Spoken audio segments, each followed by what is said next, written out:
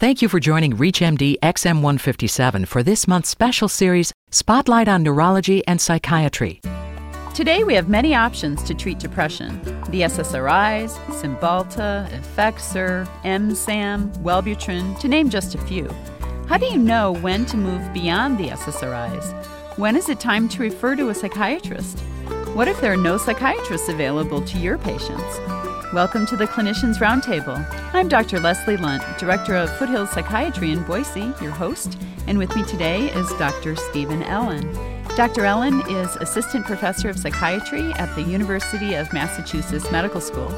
He is also Medical Director and Senior Staff Psychiatrist of the Counseling Center in Nashua, New Hampshire, the largest private group practice in New England.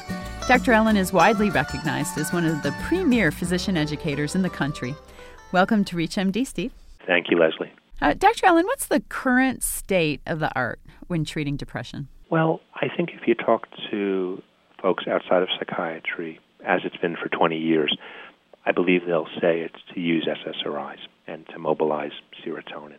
If you speak to psychiatrists, particularly those that treat folks who are already been in treatment with a couple other clinicians, or academic psychiatrists, I think they'll tell you that the starting point might be to use dual mechanism antidepressants, drugs mobilizing both serotonin and norepinephrine. When it comes to efficacy, probably doesn't matter which dual mechanism you use. Most of the tricyclics are dual mechanism. One could easily argue that the MAOIs are dual or triple mechanism, hitting serotonin, norepinephrine, and dopamine, though those are typically not used first line. Remeron is dual mechanism. The modern ones are Effexor XR, Cymbalta. They all have comparable efficacy. The ones that have the best tolerability are the cleaner, more modern duals, the Effexor XR and the Cymbalta. And they seem to have a slightly greater remission rate when you look at the published, pooled, or meta-analysis studies that take all the individual head-to-head dual mechanism versus single mechanism studies and put them together to get some statistical heft behind the data. I think that if you talk to old-timers, and if you remember the sort of beginning of our training, Leslie, there was a different impression of treating depression back before 1987. If you talk to doctors that were treating it in the 70s or 60s or even in the early 80s, there was a common experience of giving a patient the options that were there, tricyclic, MAOI. And frequently the patient would get better very quickly, and frequently the patient would stay well for a really extended period of time. Mm-hmm. I mean, we still have patients today, I know you do, I know I do, who are still on Elavil 30 years later and doing well. If you look at the average patient who was treated for depression in 2008, there's a different experience commonly. You know, one of the ways, I want to sort of have a little flashback here, which is to tell you that one of the ways to elicit a surefire laugh amongst large groups of psychiatrists who are listening to a lecture is to just say very simply, remember the days when Prozac actually worked in everybody. That is good. Because it really did. There was this impression, whether we were sort of plucking low-lying fruit, folks with mild depressions, folks with anxiety disorders. It's hard to know exactly what that was about, but it was really miraculous, and it was a great tool. But today, 20 years later, it's a different experience. The reality of treating depression is a different experience. The most typical patient we see, or primary care doctor sees, gets put on maybe a generic SSRI because the formulary requests that, or the patient requests it, or that's what the doctor is familiar with. And then 6 months or a year later, they're on a higher dose, and within 6 months or a year, they're on an augmentation strategy. Something's been added, they're on a different SSRI, and then the year after that, they're in the psychiatrist's office, or they're on their third or fourth medication. We're seeing this common experience of residual symptoms, this common experience of high rates of relapse. It's a different world, and I can't tell you that I know exactly what that's about and why Prozac today, doesn't work the way it seemed to in '87. A lot of this is impression. The data tells us that you have a higher rate of remission with the dual mechanism drugs, and you have a lower relapse rate. The thing that's really striking is not so much the remission rate. It's only about 10 points higher on average, maybe 45% versus 35%. And that's not a big number. You'd have to see a lot of patients to even notice that in your practice. If you treated 10 patients with, say, Effexor XR or Cymbalta, and you treated 10 patients with, say, Lexapro or Celexa, maybe in the Effexor or Cymbalta wing, 4 patients would achieve remission, and in the SSRI wing, 3 patients would achieve remission, and that's not a big difference. Only 1 patient out of the 20 you've treated. People miss that. But what I think they don't miss is that the relapse rate is much higher amongst those that haven't been successfully brought to remission. They end up really having a dramatically higher relapse rate. 7 studies, all consistent in that the relapse rate is 200 or 300% higher amongst those that get better compared to those that get well.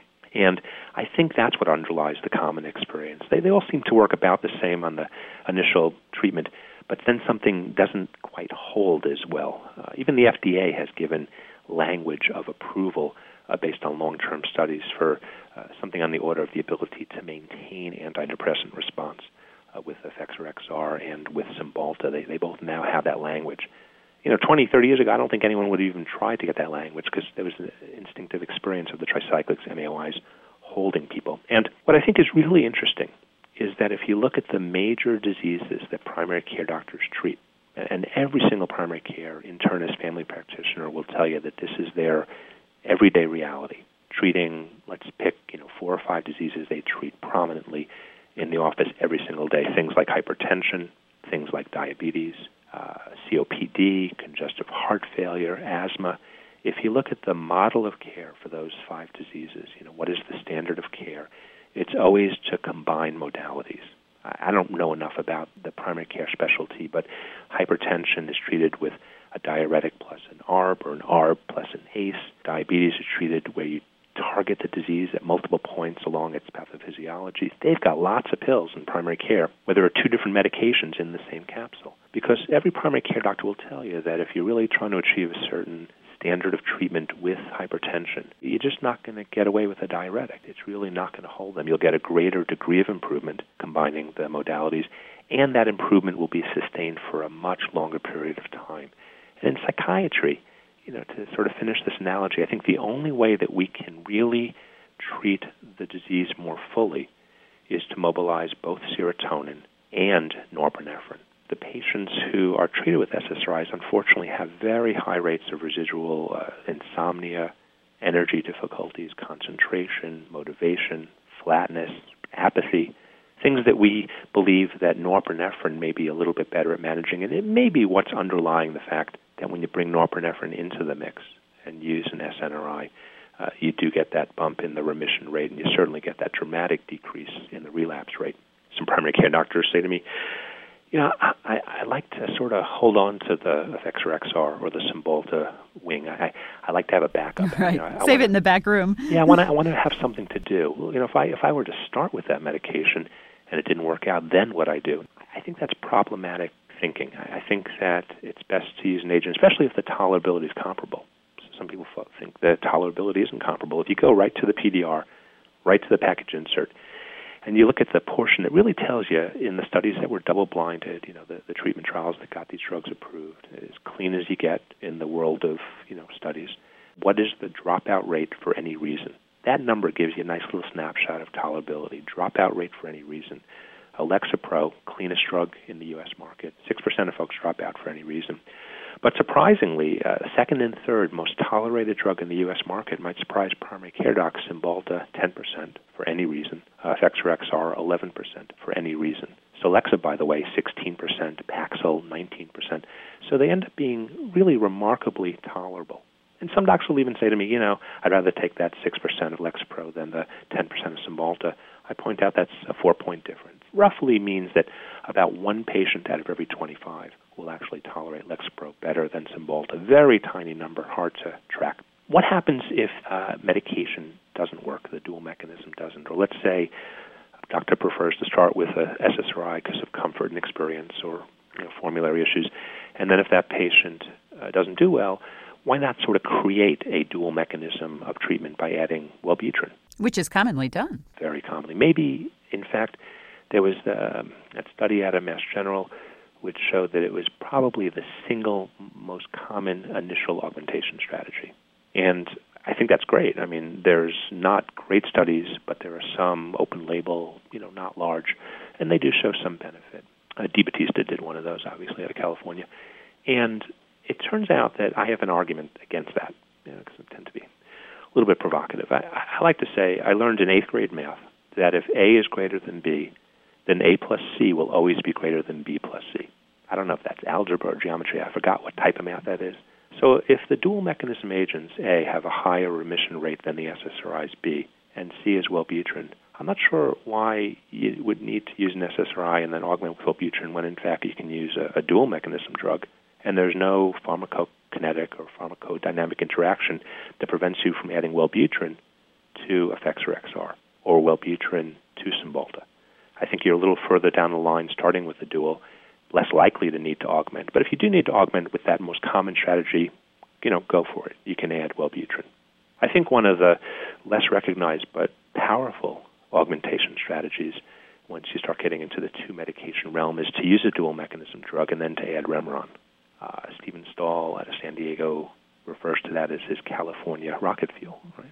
Steve, this sounds pretty complicated. Most of our audience is primary care or non-psychiatrists anyway. When should they say, okay, I've reached my limit, time to take it to the psychiatrist? How do they know when to stop? I think it's based on that clinician's own comfort level. Every clinician knows where that point is. To be a little more concrete, if you've already used one or two, especially if you're on your third medication trial, I think it's real good to get a consultation with a psychiatrist. If you get any hint that there's something evolving that is not in your comfort zone, perhaps there's some bipolar disorder in the mix or something even more significant than that psychiatrically, and again, it's not in your comfort zone, to seek a psychiatrist. Again, I think every clinician has their sort of point at which they just don't feel like something isn't right, and it's somewhere between treatment 1 or 2 or treatment 2 or 3.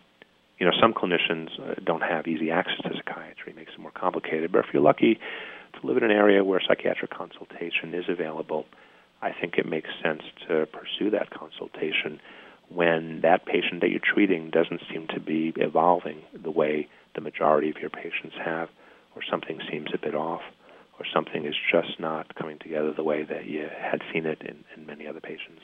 And I think that would be the sort of broadest expression of when you might seek a psychiatric consultation. Makes sense. Well, thank you so much for being on the show today, Steve. My pleasure. We've been discussing moving beyond SSRI treatment when dealing with depression.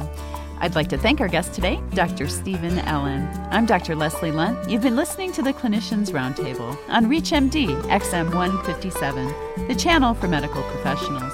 We welcome your questions and your comments, so please visit us at reachmd.com. Our new on-demand and podcast features will allow you to access our entire program library right from your computer. Thank you for listening. Listen all month as ReachMD XM157, the channel for medical professionals, features a special series, Spotlight on Neurology and Psychiatry.